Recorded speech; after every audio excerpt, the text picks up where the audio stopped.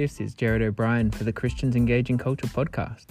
Christians Engaging Culture exists to equip Christians to give faithful answers in everyday cultural conversations and to turn those conversations to the gospel. Last week, we listened to Arkos Balog and Chase Kuhn, both Christian dads with sons and daughters, discuss how men can relate to women in godly ways and raise their sons to do the same. This week, Balog and Kuhn turn their attention to practical ways that Christian men can help support their daughters as they grow up in an increasingly sexualized society. As part of this, Balog and Kuhn discuss the value of helping them see their identity in Christ. Arkos Balog also wrote a letter to his daughter about how to navigate our sexualized culture. You'll find a link to this in the podcast notes. We hope you find it helpful. Women undoubtedly face very different struggles than men. They have pressures related to body image, beauty, and sex that men are often unaware of and certainly don't understand firsthand. While there are many times that women talk about facing up to these challenges, whether it be on social media or in other areas of their life, one question we don't often ask is how men can help. Today on the podcast, I'm joined by another male friend in full recognition that these issues are not our own as men, to consider what responsibility we have in helping women in the things that they struggle with on a daily basis. Certainly men are complicit in creating and driving many of these problems in our culture. So how can we in the home and in the church better care for our daughters, wives, and other sisters?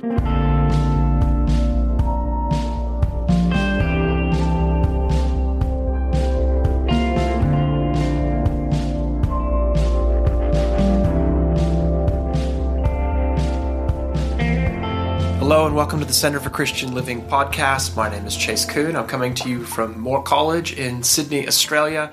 Once again, my guest is Arkos Balog, who is the CEO of the Gospel Coalition in Australia. Welcome back, sir. Thank you so much, Chase. Great to be back. Great to have you back, my friend. We've had a great discussion recently about how we can treat women better, and in particular, how we can be raising our boys to be thinking differently about the girls in their lives, about the ways that they can interact differently with women, how we can model that in our home. And today, we're turning our attention in a little bit of a different direction, but on a similar theme, based on another article that you've written, another letter that you've written to, this time, your daughter. I almost said her name, and I'm glad I didn't, because we want to keep this anonymous. That's great. Ava was her name in the letter. Ava was her name in the letter, that's right. Well, I really respected the father's care for a girl growing up in a society like ours and the kinds of pressures that she will be facing. And so today I thought we could maybe unpack a bit of that and talk about how to prepare the girls in our lives. I have 3 daughters, you have a daughter, and not just caring for daughters, but how do we actually care for the girls and the women in our church in a society like ours. So tell me, as a father, what is it that spawned this letter this time for you as you wrote this letter to your daughter? Yeah, certainly. Look, I think like many teenage girls today, my daughter feels a lot of pressure, particularly in her circumstance. She's younger high school, but still she's feeling a lot of pressure around the sexualization issue. A lot of her friends have smartphones, and topics of sex come up quite regularly in the playground and after school and so forth. And I think my daughter's really struggled with that. Thanks be to God, she identifies as a Christian. She has a strong faith, a strong, genuine personal faith. But over time, we've just noticed that it's really worn her down in many ways. She just feels up against it in terms of having to deal with that on a regular basis. And so I thought, okay, let me think through some of the challenges that my daughter faces and how might I be able to address that as a father. And look, there was a conversation that we had with a mutual friend of ours, and we thought, yes, writing a letter for my blog and Gospel Coalition Australia might be a helpful way just to unpack a few of these issues that might also edify and encourage other fathers as well and other daughters. Yeah, great. So let's talk about the sexualization just for a moment. I mean, what are the things you're seeing as a father? I mean, I see certain things as a father. My eldest daughter is a bit younger than your daughter.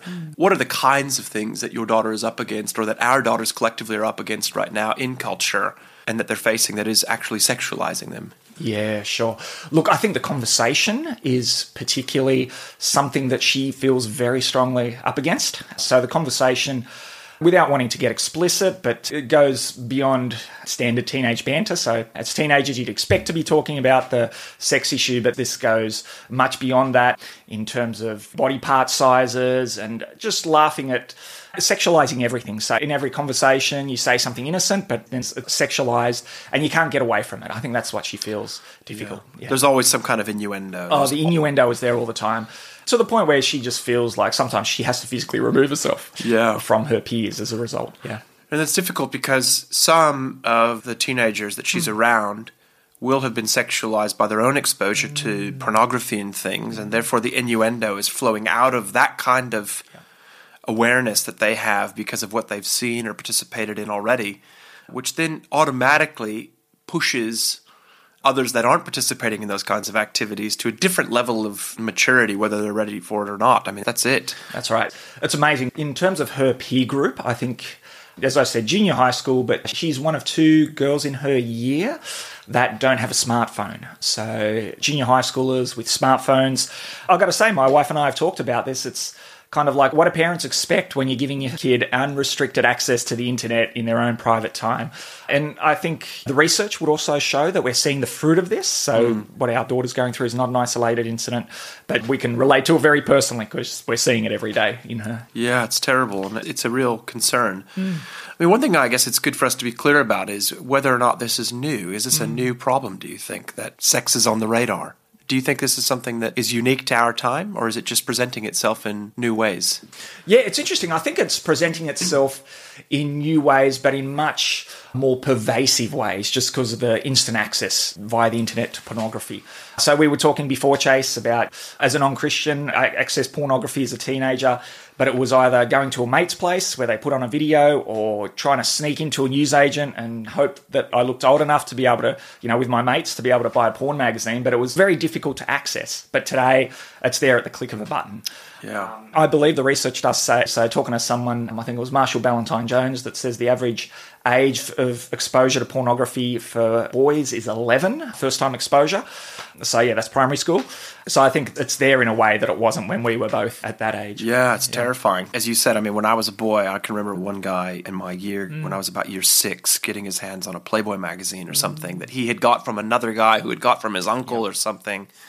And that was the kind of layers of access you had to get to, you had to kind of smuggle something through the black market on the playground. Absolutely. Whereas now somebody just gets 30 seconds alone with a device and they can find anything, and much more explicit than something like Playboy, as terrible as that was then. That's right. So, yeah, it's a very different age of access.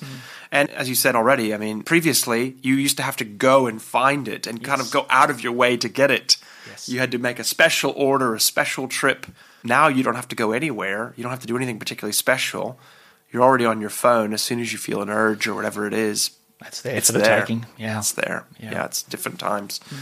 How else do you find these pressures coming upon her? Not just about sexually explicit language or even behaviors or things like that on the playground, but what other ways do you think this is being cultured, particularly in the kinds of pressures she may feel for dress or something like that? Yeah, it's interesting. I mean, look, I think as parents, my wife is the one who goes with my daughter to buy clothes. My daughter doesn't trust me to go with her to buy clothes. My fashion sense is just not there.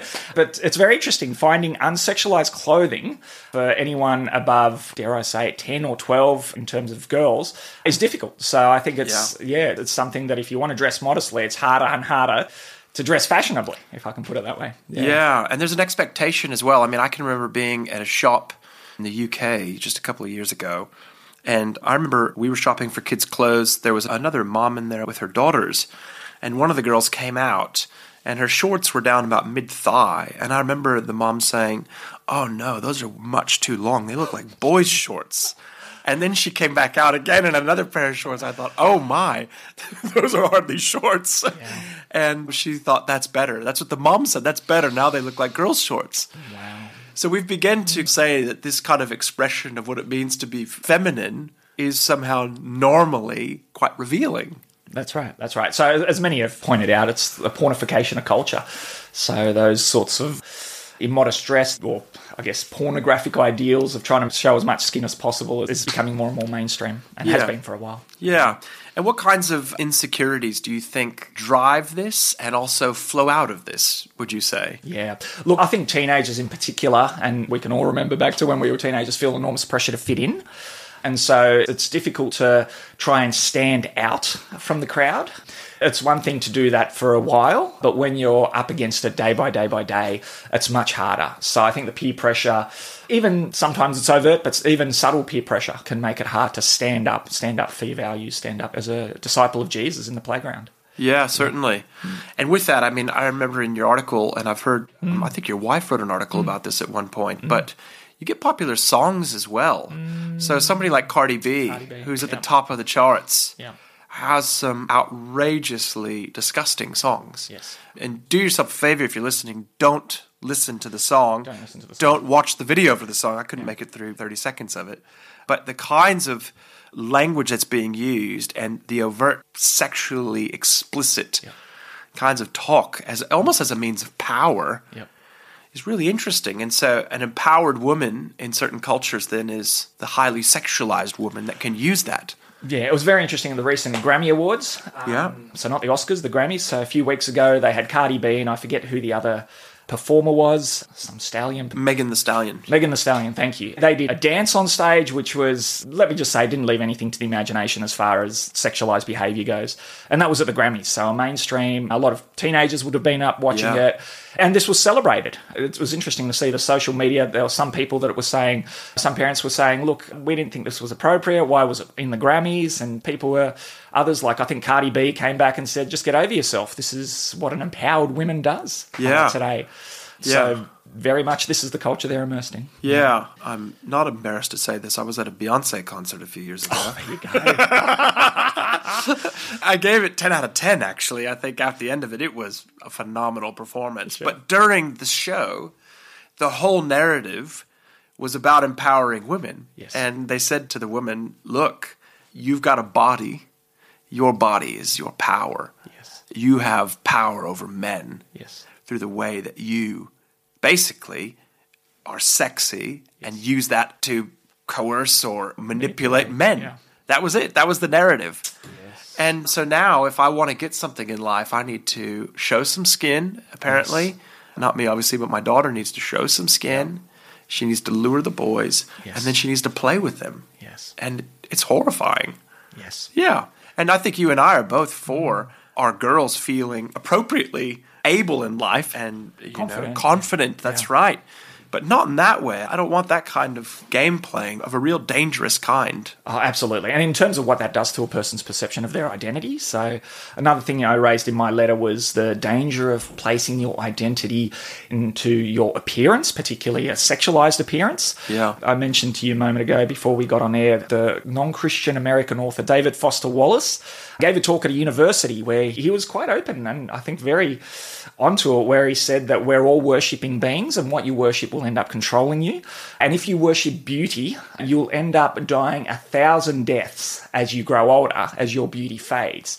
Wow. So there's the danger there of worshipping beauty, which is what we're encouraged to do, both as men and women, but certainly women, in terms of their bodies, they're meant to have that as key to their identity. And it's interesting how the Bible gives us a very different story, a much better story. But that's the identity issue is something that's very front and center. Yeah, and we'll move on to what the Bible says about this in just a moment. But I guess one of the things I was going to ask about is the insecurities that flow out of this culture. So you're encouraged to dress in a very revealing way. Yes.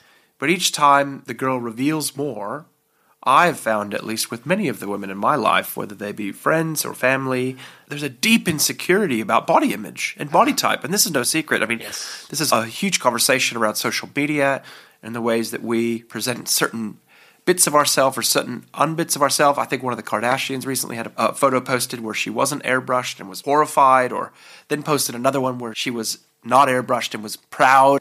And everybody at home is watching and saying, oh, I don't know how to feel. Well, all they do feel is insecure. Yes. So how is it that we help our girls as their body image is the thing that's driving so many decisions in their life? Yeah, absolutely. I think the ultimate answer is they need to tie their identity not to their body image, to their body, but to something and someone that is secure, namely to the Lord Jesus Christ and the way he views them. So it's interesting that with body image, it's not enough just to flaunt your body, so to speak. It's also you're expecting other people to affirm that and to like it on social media, and the shock horror when a girl posts something on social media or somebody posts something on social media and they don't get the affirmation. That's a real... Yeah, we live in a very psychologized age where our identity is very fragile in a way because we're requiring other people's affirmation. And we see this explicitly when it comes to body image. We want other people, particularly girls, want other people to affirm it. And so I guess what we need to do is, particularly we have a very important role as fathers, is to point our daughters to a much better, much more secure source of identity in the Lord Jesus Christ, and understand that the worth that they have as a result of being in Christ, as a result of being a follower of Jesus, is secure. Nothing will change it. They don't need the world's affirmation. Now, of course, that goes for us as well, but yeah, that's where we want to point our daughters towards, to a secure and not fragile identity. Yeah, and I'm glad you're bringing this home now, both to the Bible, but also to why you and I are talking about it. I can imagine some listeners saying, why are two guys getting together talking about girls' body image and the struggles that women have? In one sense, they may say, you don't know what we struggle with, but we try to listen, you and I try to listen to the women in our lives. That's one thing. But we also feel a certain responsibility to the women in our lives, and that's part of the reason why you and I are talking now. We have a responsibility to our daughters who feel a struggle. We have a responsibility to our wives or our sisters or our friends about the kinds of things that we communicate that we value. And that helps hopefully shape the ways that they feel valued as well. So let's talk about what the Bible says, as you've already talked about. Where do you turn if you're going to take your daughter into the Bible and try to help her recognize things of utmost importance in the way that she views herself? Yeah, absolutely. I mean, there's lots of passages in the Bible, not surprisingly, that talk about identity. So, I mean, identity, if we stick with that, one of my go-to passages is a passage like Colossians 3, the first 4 verses. You know, beautifully, Paul talks about us having been raised with Christ, talking about that spiritually. Set your mind on things above. Verse 3 talks about us having died and our life is hidden with Christ in God. So that beautiful spiritual union we have, that has been won for us. That's secure. Our life is hidden with Christ in God. So there's a security there that we have by virtue of our union with Christ, us being so united with Jesus in his death and resurrection that we too are now raised. So we have a new identity that's been given to us, not an identity that we need to earn, not an identity that needs to be affirmed by the world, because it's already secure. It's with Christ. He's already affirming us, so to speak, because he's already given us that new identity.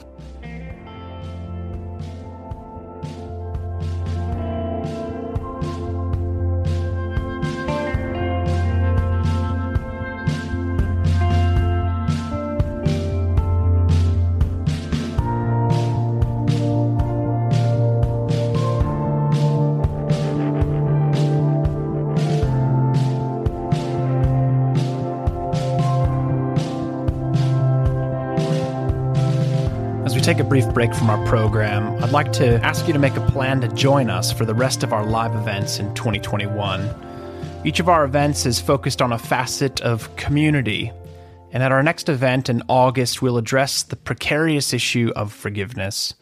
So often in churches, we're told that we must forgive people, but we seldom hear what that means for us in practice. Must we suddenly act as though no offense ever happened? And is forgiveness conditional, only being given once there is repentance? Please make a plan to join us on August 25th as Philip Kern, the head of the New Testament department at Moore College, and Kanishka Raffel, the newly elected Archbishop of Sydney, lead us through what the Bible teaches about forgiveness and how this shapes our community life together. Now let's get back to our program. And what do you say to your daughter when she says, that's nice because it's all spiritual, but you're not talking about my actual physical body that I live in right now? Yep. And how do I then identify with that spiritual truth that I'm in Christ as I live in a body now and feel particular pressures? Yes. I think, look, not having had that particular conversation with my daughter, but if she was to ask me about it, I would say to her that so much of body image is around our worth. our self-worth. We want to have a particular image of our body. We want to feel a certain way about our body because that's what drives our worth in terms of as a person. And so what I would say is that our worth doesn't come from our experience on earth or our body image, but from what God says about us. And so really it is a case of orienting our lives, orienting our attention, orienting and listening very carefully to what God says about us in Christ. And if we can listen to that voice, God's voice through Scripture, then that is security, that is a liberation. That means that, okay, no matter what happens, I have that security now, but also no matter what my body looks like or how I feel about my body, I have that hope that I will have a resurrected body at the end of time. And it's secure because I've already been raised to life spiritually. I'm just waiting now for the physical resurrection that will come when Jesus returns. That's lovely. And this is one of the things in all of our discipleship, men or women, as we listen to God's voice, as you've said, in the words of Scripture, it is a matter of us receiving those things by faith. So every day you look in a mirror and it tells you something about you, and you choose to believe what is most valuable. Yes. And so you either are going to be conditioned by worldly pressures as you look in that mirror, or you could get up and look in the mirror and say, everything I need, all of my worth is in Christ. And I am completely secure, completely of the best position possible because of who I am in Jesus. And that is a position of faith, not by sight. That's right. It's not what you're seeing, Yes. it's what you're believing. It's Yes. what you're actually believing about what's true for you in Jesus. And that's one of the many battles that we will face in our discipleship of living by faith. Yep. But in particular, maybe a very unique, not necessarily just unique to women, but often prevalent amongst women, needing to really believe that about their bodies. That's right. I think they have an intensity of struggle perhaps that us blokes find it difficult to relate to. Heck, I'm 44. I still feel wonderfully alive and beautiful at everything, not, half jokingly saying that, but I don't have that same struggle perhaps that a lot of our female listeners would have. Just by virtue of being a bloke. Yeah, and just on that for a moment, I mean, I said before it may be strange that we're talking about this, but how do we become more aware of the struggle that they might face uniquely, and how do we love and care for them in that struggle? In other words, what ways do we listen to them? Yeah, certainly. I think it's safe to assume that to some degree all females will have this struggle. So I guess going into conversations with that assumption and not being surprised or shocked that this is a struggle that they have. But also as we perhaps ask them about it, and again, depending on how open your daughter is, our daughter's fairly open with us, but I realise that many people will be listening and thinking, my teenage daughter doesn't give me anything.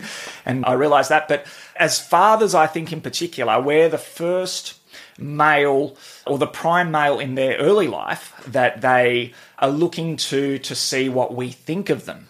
And so if we as male fathers are able to affirm them in their worth, particularly in their worth as Jesus, they'll be less likely to look for that affirmation from other males in their life, perhaps boys in their year or whatever it might be. Yeah. So I think there's a real onus on us fathers. And again, this is why we're talking about it, because we have a responsibility. We're not just bystanders here. We're in the thick of it when it comes to our daughter and her formation, her spiritual and moral formation. If she sees that we value her as a person, then as fathers, then she'll be much less likely to seek for that sort of affirmation outside. It's a great responsibilities. So what ways do we do that practically? I mean, do we tell our daughters that they're physically beautiful? Is that okay? Yeah, look, I remember Ray Galea saying that one of the best things we can do as fathers is talk about their character and the actions that they do as beautiful. So to put the onus of beauty, not so much on their physical appearance, I mean, we still might say that, but not make that the big be-all and end-all, but rather point them towards the beautiful things that they do in terms of, oh, your brother just said something nasty to you and you were very gracious. What a beautiful thing to do. Those sorts of things, whatever it might be, but certainly put the onus on their actions more than their external appearance. Yeah, that's great. I mean, I try to do this, I think, in different ways with each of my kids and different with the boys and the girls. I mean, I can see the way, say, for example, my boy works for approval from me or achievement and how perfection can easily creep in. Yep. And I'll tell him at points, I don't care how you did on this. Yep. What I love is the character you showed. Yes. Man, you were humble, or you listened and you learned, or, whatever it may be.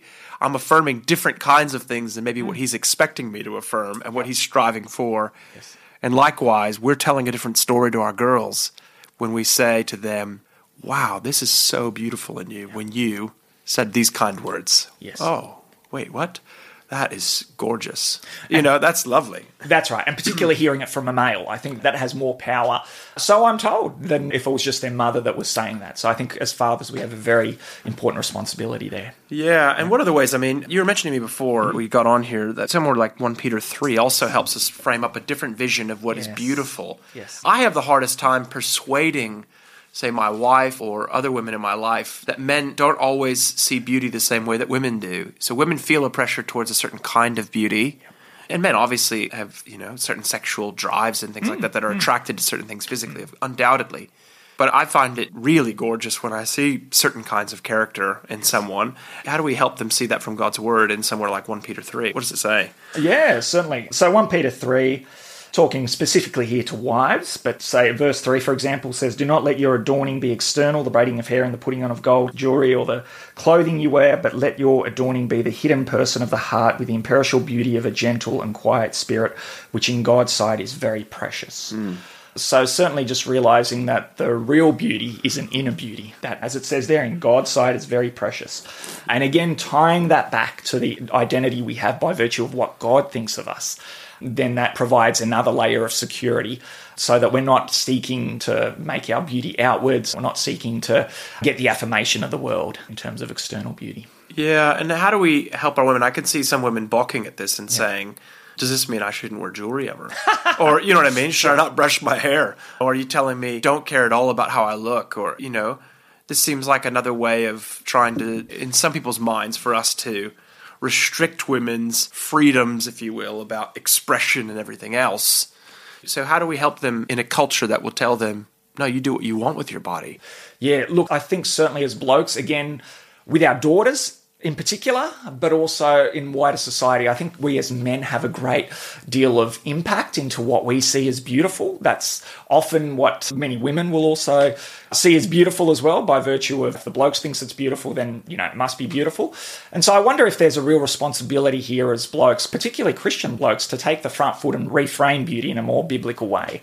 So, for example, just in conversation with women, perhaps, or in conversation amongst ourselves as bloke, making sure that we highlight, as you say, the inner beauty that people have, looking at things that they do and really praising that as beautiful, and not so much... I've got to be careful with my words, but not so much putting the emphasis on external appearance. Nothing wrong with external appearance and making yourself look good. I mean, Chase, you're always 10 out of 10, mate. If the listener doesn't know, Chase is just one of the most fashionable people my wife and I know. That's not true. Not true. Surely not true. So, look, there's nothing wrong, and I don't think the Bible would discourage people from dressing and looking appropriate and so forth. But it's where you place your emphasis, where you place your heart, what you worship, in the words of David Foster Wallace, whether you're placing the emphasis on external beauty or internal beauty. Yeah, that's very helpful. Now, I mean, we'll wrap our conversation up here, Akos, but in terms of just maybe a more corporate picture, how do we demonstrate these things in church as well? Is there anything that we can be doing to care for a different kind of culture in our church? I mean, we often put the burden on the women of, historically, I should say, don't be this seductress with the way you dress. That's the way that these passages get spun out. How do we affirm some of these things more publicly or widely in our church culture amongst men and women together, perhaps? Yeah, it's interesting. I think, look, we're certainly talking about what the Bible affirms and what the ideal is, but I think we all struggle, don't we? We're all still sinful. And I wonder if in churches there's still a struggle in terms of, we still will, whether we want to or not, there's still a part of us that will judge people by their appearances. So it's a good-looking sort of person that perhaps gets more attention than someone perhaps who has special needs or whatever it might be. And I think as followers of Jesus, we need to be very careful that we treat people the way Jesus treated them. So we look at how Jesus treated women, for starters. He treated them with great dignity in a culture that didn't treat women with dignity at all.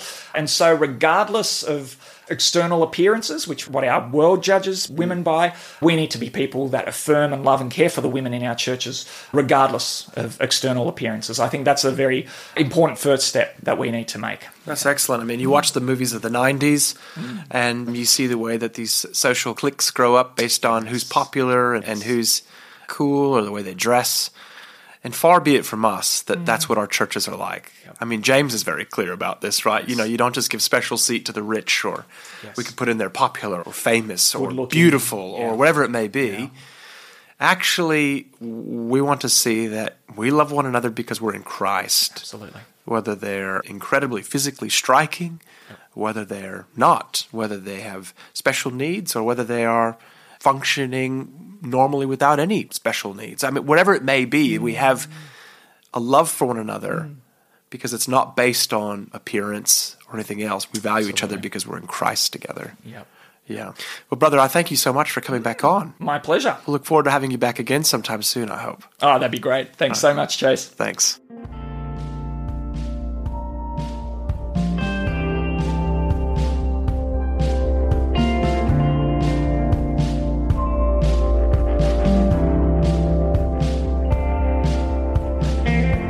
To benefit from more resources from the Center for Christian Living, please subscribe to our podcast and also be sure to visit ccl.more.edu.au, where you can discover many articles, past podcasts, and video materials.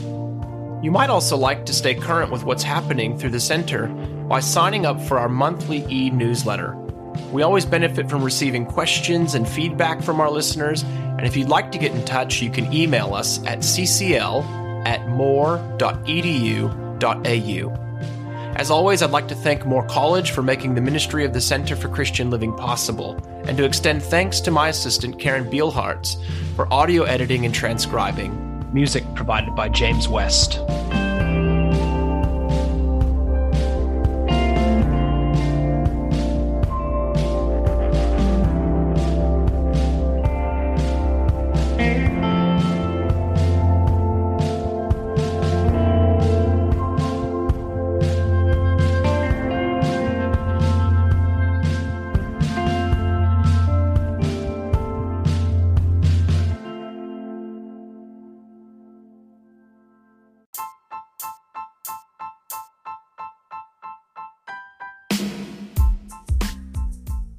Thank you for listening with us today. We would like to thank Arkos Balog, CEO of the Gospel Coalition Australia, and Chase Kuhn and the Centre for Christian Living for their insights in this podcast. Both organisations provide excellent materials that give insights into how we can live well as Christians today. This podcast has been republished with permission from the Centre for Christian Living.